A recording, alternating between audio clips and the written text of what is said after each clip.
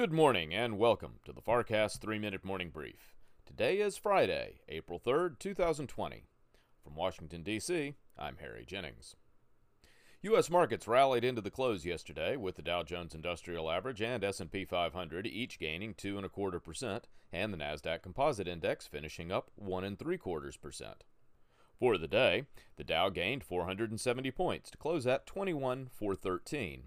The S&P 500 added 56 points to finish at 2526, and the Nasdaq picked up 127 points, closing at 7487.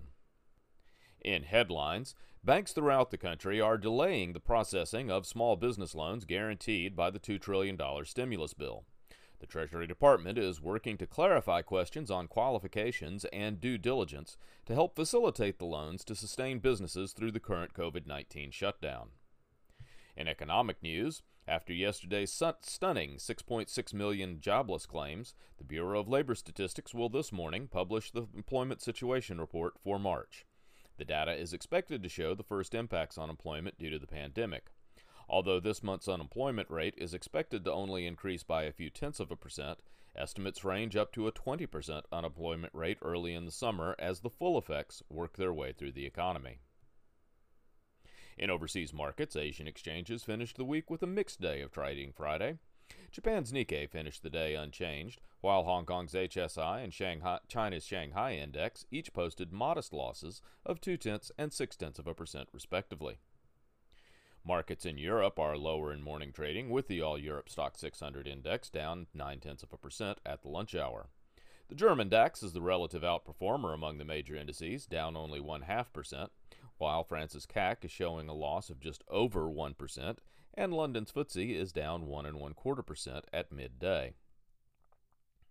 In commodities, crude oil prices are continuing to rise, building on yesterday's strong rally spurred on by President Trump's tweets on cutting Russian and Saudi oil production.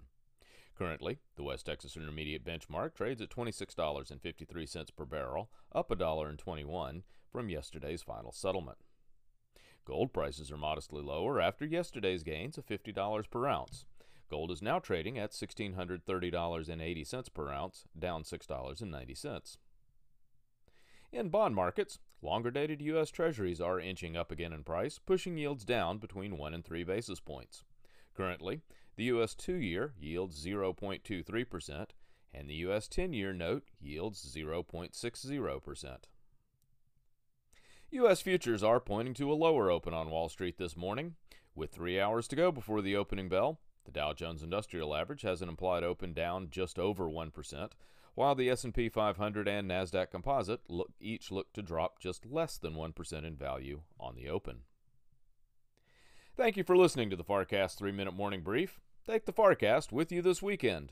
The latest episode features discussions with Jim Urio and Stephanie Link on investing in the downturn. Also, tune in to CNBC for Power Lunch this afternoon.